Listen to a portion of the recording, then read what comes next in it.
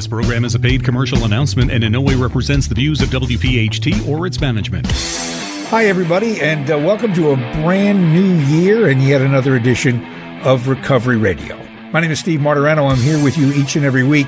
And what we do, as we've been doing now for 5 or 6 years, is talk about the disease of addiction and the road to recovery. The thing least talked about when we talk about the epidemic that's going on or the disease of addiction is that the truth of the matter is that lots of people get sober.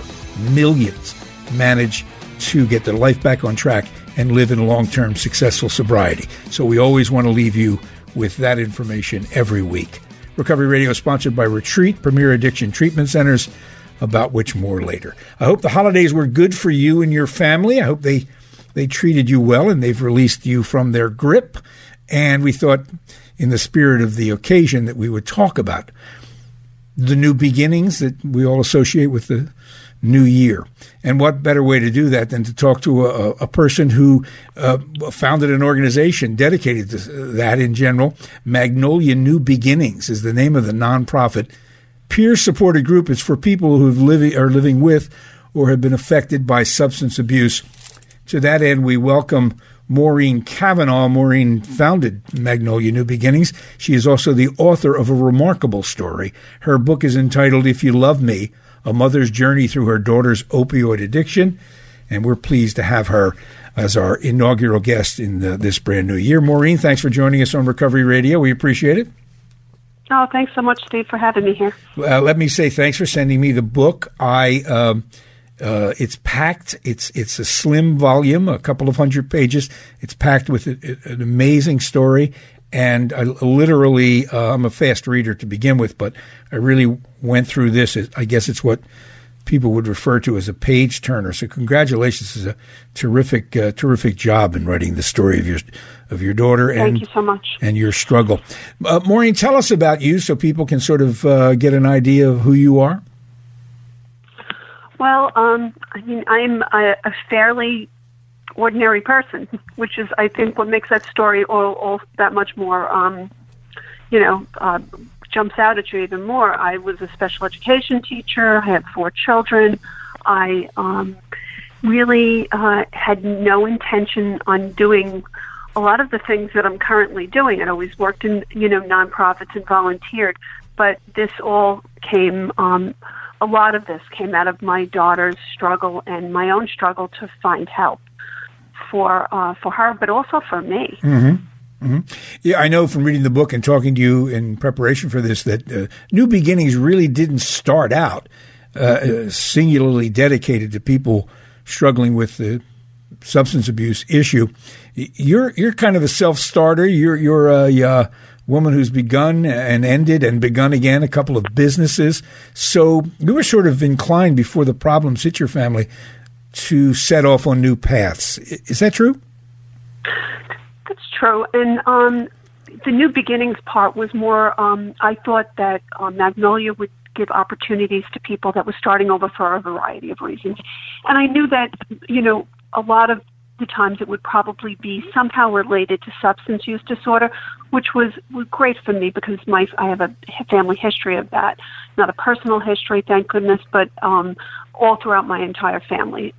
So I know all too well what it's like to have to start over again and to watch people fall and pick themselves back up maybe, but to have that need to start over.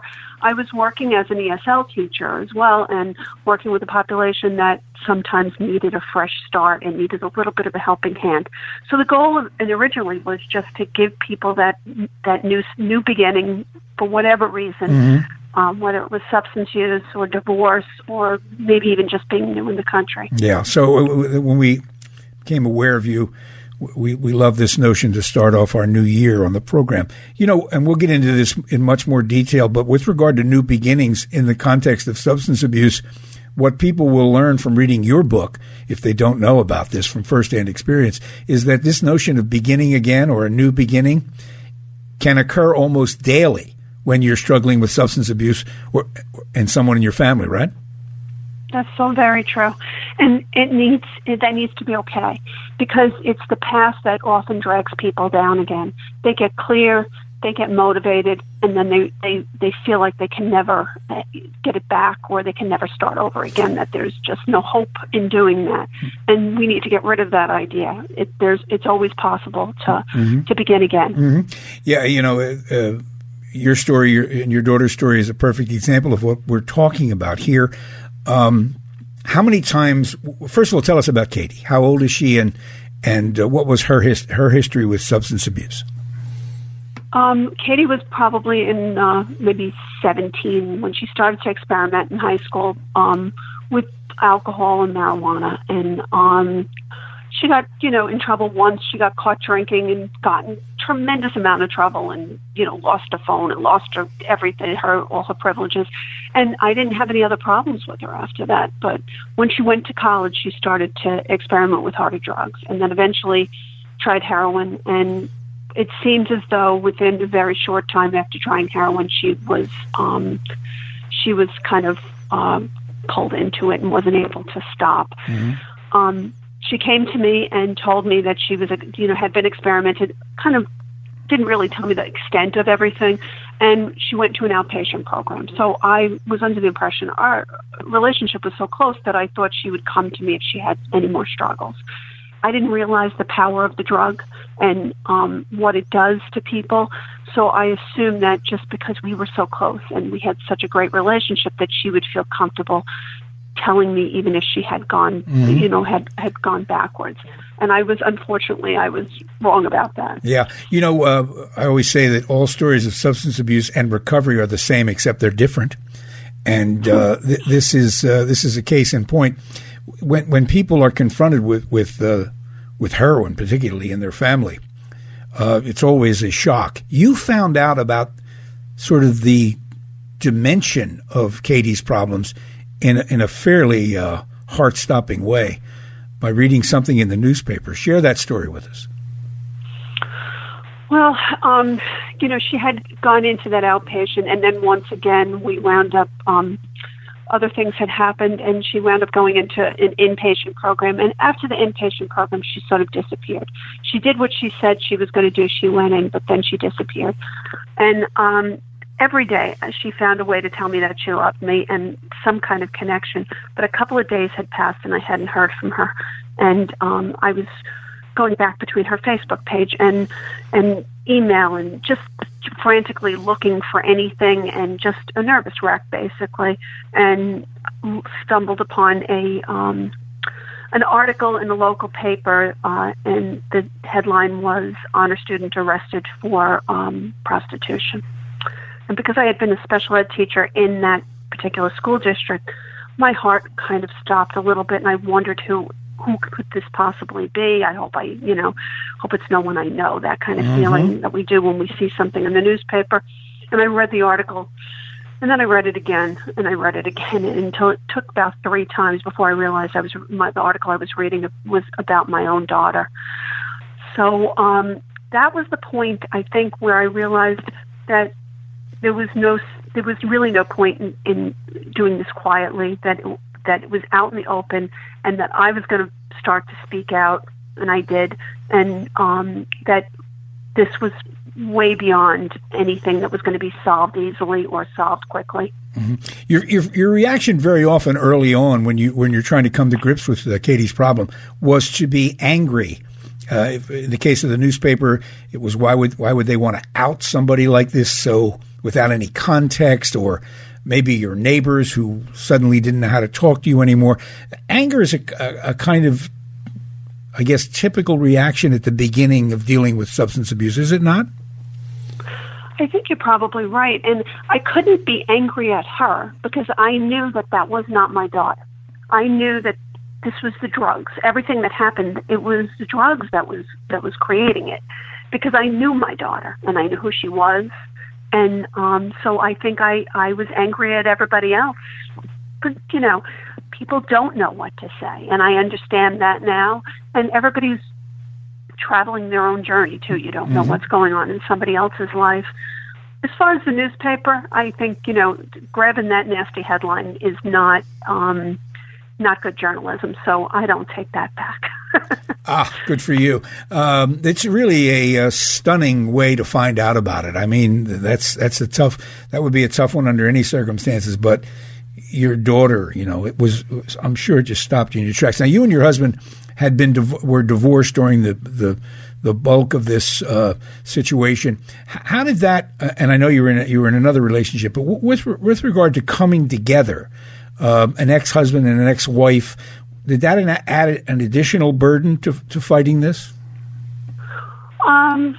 It's hard to say because I hear lots of people their marriages break up over this. So who knows? I mean, we managed to stay friends through our divorce and really tried to parent together.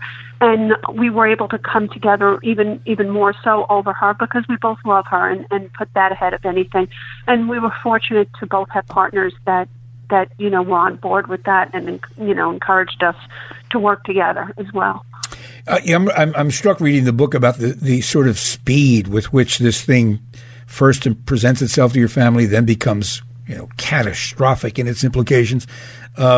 What is the time frame from when Katie first tells you she thinks she's having problems to when she starts to get help for real for the first time?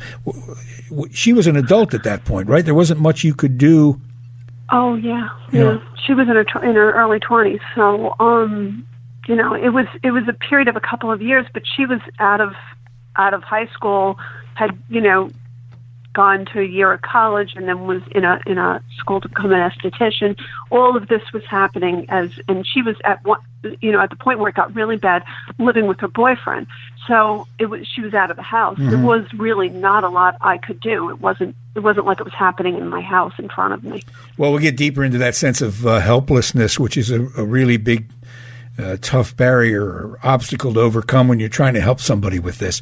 Maureen Cavanagh is our guest on the telephone. She is the author of the book, If You Love Me, A Mother's Journey Through Her Daughter's Opioid Addiction. She's also the founder of Magnolia New Beginnings and our guest on Recovery Radio. We have more of Maureen and Katie's story straight ahead. Don't go anywhere. This is Recovery Radio. Welcome back to Recovery Radio. Steve Martirano with you. Our guest on the telephone to talk to us as we begin a new year on the program is a lady who, there are no flies on Maureen Cavanagh. She's a very busy woman. She started a couple of companies on her own as a single mom, and at some point in her life, she decided maybe she should help other people get New Beginnings launched. She founded Magnolia New Beginnings, which turns into a pretty substantial nonprofit organization that's dedicated to helping folks living with and affected by substance abuse, none more so than herself because of her daughter. Maureen's the author of If You Love Me, A Mother's Journey Through Her Daughter's Opioid Addiction. So, Maureen, tell us more about Katie's struggle and, in particular, her history in treatment. Well. Oh boy! Well, so I mean, it would be. I can't even. Every time you think that you've hit the bottom, it can't get any worse than this. It would get worse again. And in Massachusetts, there's something called where I was living at the time, a Section 35, which is the person has to be a danger to themselves or others. So we would have her sectioned, and then we would convince her to go into treatment. Well, before you go any further, Section 35ing somebody means that it's possible, even if they are an adult, to have them involuntarily placed into a treatment facility, right? That's correct. Okay. And there's many laws throughout the country like that, but in Massachusetts, it's called a Section 35. Mm-hmm. So it's a civil commitment, and she's forced into treatment, basically. So there were many times where we did that, and she would know that was hanging over her. If she was, the police have to be able to pick them up, and she would go into treatment rather than into insurance-based treatment rather than that. There was times where she would come to me and would say, I'm ready, and I want to go into treatment, and she would go into treatment. And then there were the other times where I would beg and plead and threaten and do everything else I could to try to get her into treatment. So with all of that, we're talking 40-plus treatment centers that she was in over a fairly short period of time, over a couple of years. 40 treatment opportunities. Was she detoxed with these all residential treatment programs? Was she detoxed every time? I can't even, they were many attempts at detox and then treatment. So maybe 30 detoxes. It was horrible to watch. It was horrible to be a part of. She would do it, I think, and even talking to her afterwards, she did it mostly because she didn't want to hurt her family, but she didn't really feel like she was capable, I don't think, of starting her life again. So every time she went through the process, she'd get a little bit further on and then she would relapse. Yeah, that attitude that she was doing it for everyone else probably makes it. I mean, that's not the reason you go to treatment, correct? Correct, but I have to say that I've come to believe that we can get somebody to have a period of clarity that they may change their mind about whether they're doing it for themselves or not. So there's also, in reading your book and in hearing these stories many, many times, a sense that, harm reduction becomes one of the principal objectives. You're really not at some point were you less interested in she will get sober one day and more interested in I don't want her to die. Yeah, my hope was just to keep her alive long enough for that click that she wanted it, because I knew that she was not there yet, but I knew she'd never get there if she was dead. So I was just all about keeping her alive. How often was she? Did she overdose? She overdosed more than 13 times. So we know that it is 13 times that brought her to the hospital or to being revived by EMS. But I believe that there was a very awful person that was allowing her to live at his house, and he would Narcan her. And when she overdosed, so these were not counted in the 13 times. He would Narcan her, and then he would text me and tell me how grateful I should be because he Narcaned her. Yet he was the one that was hiding her when we were trying to get her into treatment. Yeah, not that you need to run into weird people while this horrible thing is going on, but that certainly sort of goes hand in hand with this. This was a sick individual. Yeah. Yeah, indeed. So, one of the things that's amazing about people who relapse, and during this period of time, I'm sure she had many relapses. There were moments when you thought maybe she'd turned a corner, but she didn't. I'm always struck by the fact that people keep getting up and trying again, as though they were on some life or death race. And even though they fall down, they want to finish the race. She is like her mom in that sense. She didn't give up either, did she? I think that sometimes she thought she gave up, but then she'd come right back again. So she's my hero. I think she's the most amazing person I've ever met. She because that tenacity, oh my goodness, of just trying again and again and again. You said you had 3 other children as well. The family was close. Katie was particularly close to, I guess, her older brother, Liam. Her younger brother. Her younger brother, Liam. What was the effect? Yes. What was the effect on the other 3 siblings? It was difficult, and everybody reacted differently. I would say that, Liam probably, I don't know. They were all heartbroken. And it affected them all differently. Liam is the kind of kid that he's so loyal, and he was so loyal to her. Nobody could say a bad word about her, and he stuck with her, and she knew that. And I think that was another reason why she kept trying. Your other son dealt with it differently, didn't he? Yeah, the 2 older kids, they just didn't feel like they could be around while this was going on. Mm-hmm. It's important not to judge the way other people in the family or around this deal with it. I mean, everybody's got to deal with it in their own way, correct? That's correct. I mean, everybody does the best that they can. Maureen Cavanagh is our guest. As I said, there are a lot of stories. You've probably heard some yourself about the substance abuse, but if you want to read one book and really get an absolutely riveting description of what this disease is capable of, you should pick up If You Love Me, a mother's journey through her daughter's opioid addiction. Maureen Cavanagh, our guest on Recovery Radio. We have more with Maureen. We're going to get to her nonprofit straight ahead. Stay with us. This is Recovery Radio. Welcome back to Recovery Radio. We'll get back with our guest, Maureen Cavanagh, straight ahead. A reminder, though, that the Retreat, Premier Addiction Treatment Centers, pay the freight around here. And I need to tell you a couple of things about why I'm giving you their phone number. They're an incredibly well-regarded treatment facility. They've helped lots of people, both in the Lancaster County area in Pennsylvania and their facility in Florida.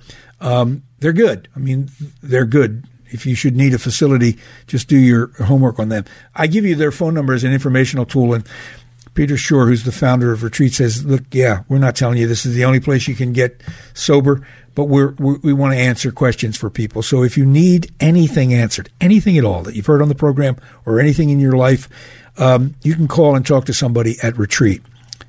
855-859-8808 is the phone number.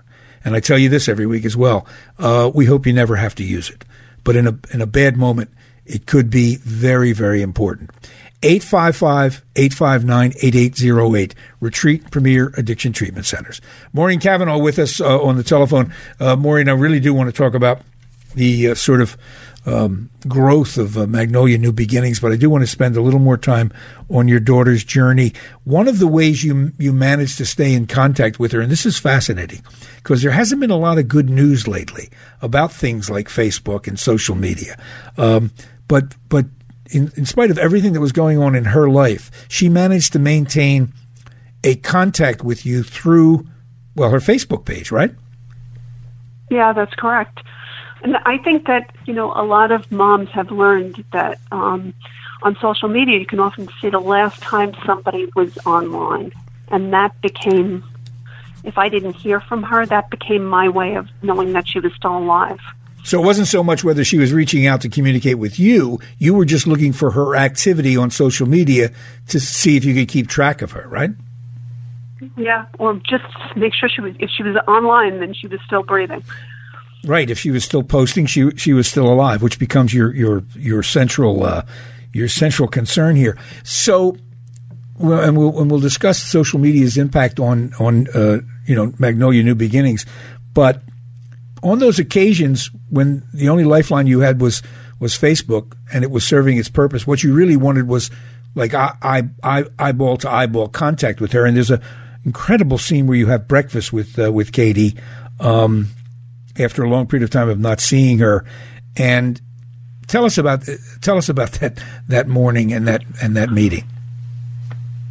I think we all, anybody that's going through this, you do your fantasy, what you would hope is going to happen. And when she had agreed to meet me for breakfast, I was hopeful that she would tell me that she wanted to go right to treatment, that she'd show up with a bag packed. And of course, that's not what happened. She actually showed up, and so high that she was wearing a shirt that I could see the track marks, and thought she was okay, high enough that she thought she was okay, but she wasn't.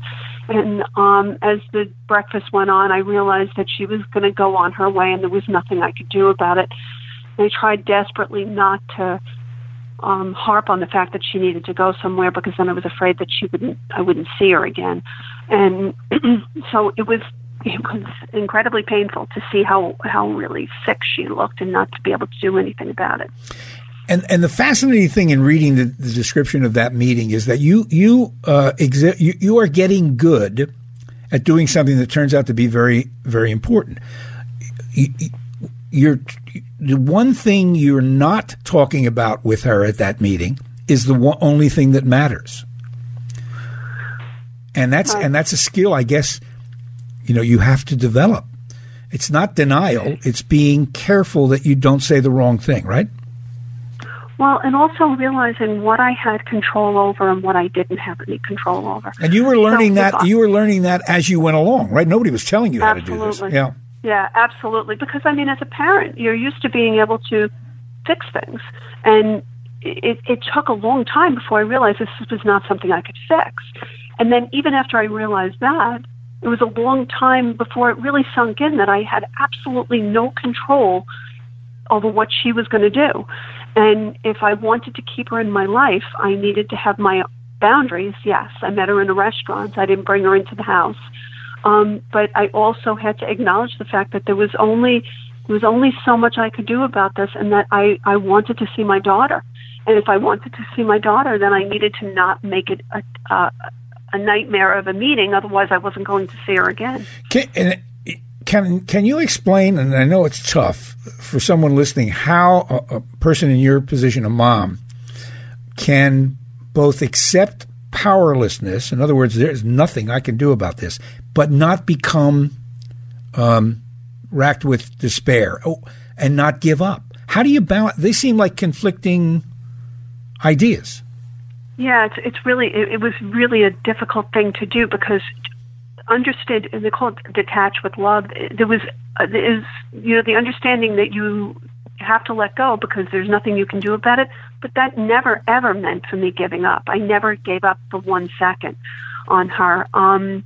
But I recognized what I could do and what I couldn't do. There's this great Viktor Frankl quote that when I can no longer change a situation, I'm challenged to change myself. And that's what I felt that I needed to do. I needed to change the way I looked at this. So I made sure that I began to make sure that I had support for myself.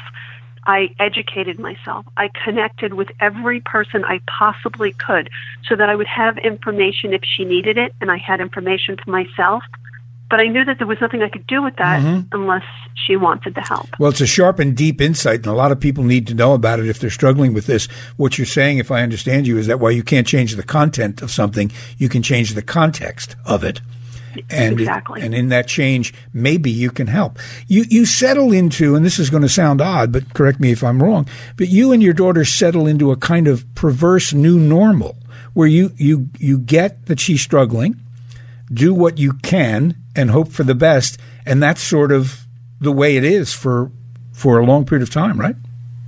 Yeah. I mean, my standard sentence I said a million times to her is, I will do anything I can to help you if you want to get into recovery, but there's nothing else I can do for you aside from tell you I love you. And I made sure that I told her I loved her every single day. With a woman with 4 children, obviously, it's the one that needs you the most, that gets the most attention. You must have struggled at times with fears that you were neglecting the other 3. Did you become particularly sensitive to what's going on in their lives, fearful that maybe they would slide into an abyss of addiction? They're very, very different. It's interesting. I mean, I would say that if I had to step back and look at now, knowing what I know, who it was that might be affected by substance use disorder, I think now I could see it, but years ago I would have never picked her as the one that she was not a risk taker. She was not in trouble. She was the most kindest, the most empathetic, the one that the world bothered. It wasn't her problems, not as much. Those problems didn't bother her as much as the rest of the world. She'd see something on the news and it would give her a nightmare, Mm-hmm. So now I see that these are the kinds of people that are being affected by this disease, is the people that are almost too kind for this world. And I see it over and over again with the young people that are affected. It's almost as though the disease picks folks like that to make sure the rest of us understand how insidious this disease is. Now, during all of this, your daughter is, of course, your primary and foremost concern. You're picking up these skills on how you're dealing with her, and suddenly, I guess, part of it had to be a defense mechanism. You are in your spare time, which is a funny expression, helping other people just by sharing what you're learning. Well, I'm a researcher, so this is what I do anyhow. If I want an answer to a question, I make sure I find the answers, lots of answers, and then I decide what I'm going to do. But all this research, all these connections, all this that I was doing, I had to do something with it, because this could not just be pain. It just couldn't, because that would have killed me. So I started to reach out to other people and connect other people to each other, and that's where Magnolia came from. And I mean, as it is right now, as it is today. As it is right now. And describe a little bit of the kinds of things that go on through and with Magnolia New Beginnings. Sure. So Magnolia really has two parts. We have a financial mission, and then we have our peer support. Peer support, we have Facebook groups. They're closed groups. There's an open page, but there's closed groups. And what that means is you have to request to join. So you answer a couple of questions, you request to join, and we have 31 groups. We have grandparents groups. We have groups across the country. Like we have a Great Pennsylvania group. We have a Massachusetts group that's very strong. We have a central, we call it national group, but there's members from Canada and Ireland and all over the world really now. And we have there's about 3,000 people just in that group alone. And in these groups, you can ask questions, you can ask for information, you can ask for support, you can just vent, and people will answer you. So as you can imagine, with the holidays just passed, lots of people that had problems over the holidays, and they may have snuck in the other room and say, what do you do in this situation? And 20 people answered them. So, and it's all peer support. We don't allow anybody that's selling anything on there. This is all free. There's no marketers on there for any kind of intervention services, therapy, anything like that. It's all people that have gone through it or are currently going through it. And so that's what the peer support part looks like. And that came out of seeing a gap. I saw that there was no place to go for that, so I tried to create it. And now we have almost 20,000 members across the country. Then the other piece is the financial mission, which is to raise money for sober living. And we do that in the state of Massachusetts. I work with the clinical directors in case management at state-supported facilities. And we raise money for the neediest of the needy and those people that have been hit with that willingness, whatever that is, that moment where they're ready, and people that have been working with them for a long enough period of time to know that they don't have any resources, know that if they go back out, they're going to where they were before, and then the likelihood of them remaining in recovery is much, much less. So we try to help them with the first 4 weeks of sober living. Maureen Cavanagh is our guest. We have one more segment with Maureen and her remarkable work and story of substance abuse and recovery. This is Recovery Radio. Don't go away. Welcome back to Recovery Radio. Steve Martirano with you. I hope you found the program by now and have been listening. If you know anybody that really ought to be listening to this, maybe you can pass it along. We're here Saturdays around 6 o'clock. Talking about the disease of addiction, sponsored by Retreat Premier Addiction Treatment Centers.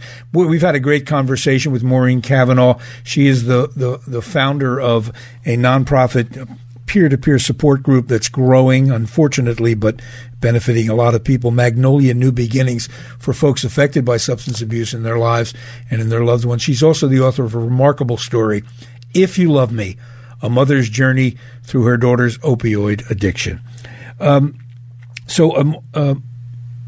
Maureen, you've watched this now. You're training in how to perhaps help other people. Was it on the job training? And you've helped lots and lots of people. The group is growing. Looking forward with regard to where we are now in this situation, how much further do we have to go? What other things, in your view, need to be done? Is everybody on the same page yet? I don't think so. Everybody wants to think of the quick fix, and I know that it's an emergency, so you want to stop the bleeding, more or less. But we have to start thinking long term, because we can't keep putting people in and out of treatment. That's the in and out and in and out, and and even when.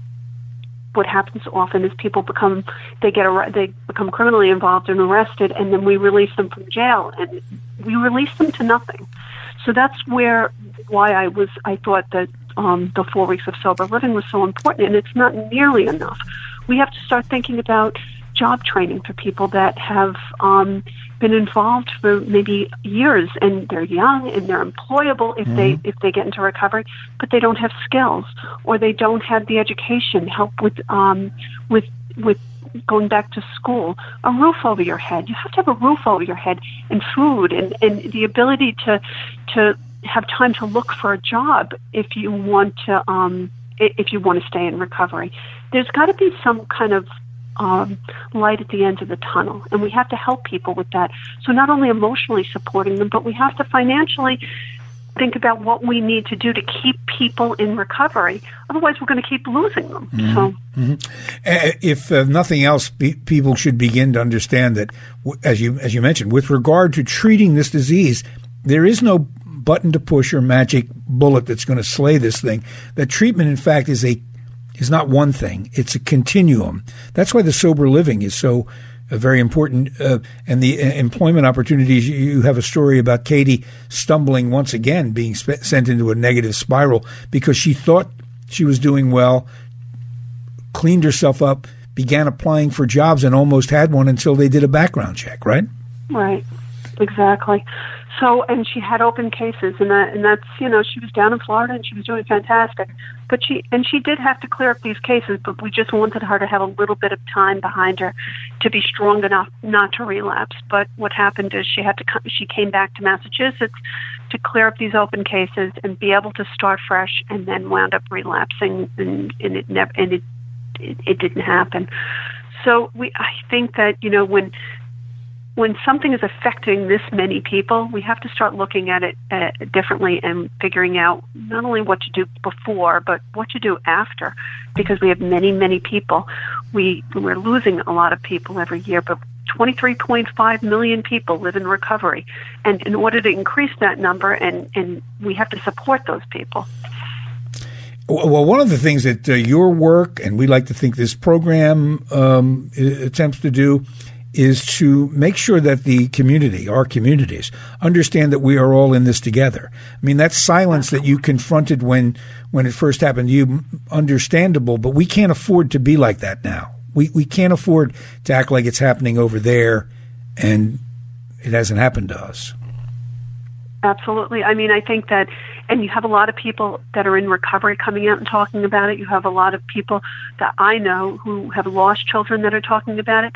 Parents who have come out the other side need to start talking about their children's recovery and how it is possible, and starting to do the work of some of this, because parents can be a very strong advocacy group and lobby group if they start getting involved. Not just parents that have been through it, too, people that are just anybody, really, because this can happen to anyone. And that's the reason I wrote this book. I want people to look at me, and I will tell you that I am not who you would like to think this happens to. I have 2 master's degrees. I love my children. Their father loved them. There was no major trauma. It's not what people think. So I think we all have to gather together so that we don't lose one more person. It can't be so personalized that it can't happen to your own family. We have to spread it out and work so that this doesn't happen to anybody. Maureen, how do people find out more about Magnolia? What do they do? We're at magnolianewbeginnings.org is the website, and you can go on there if you're looking for support group. There's a tab on there, and you can find your state or come join the national group. There's lots of conversation in there. If you want to get involved in the helping aspect, are there ways in Magnolia can direct you to do that?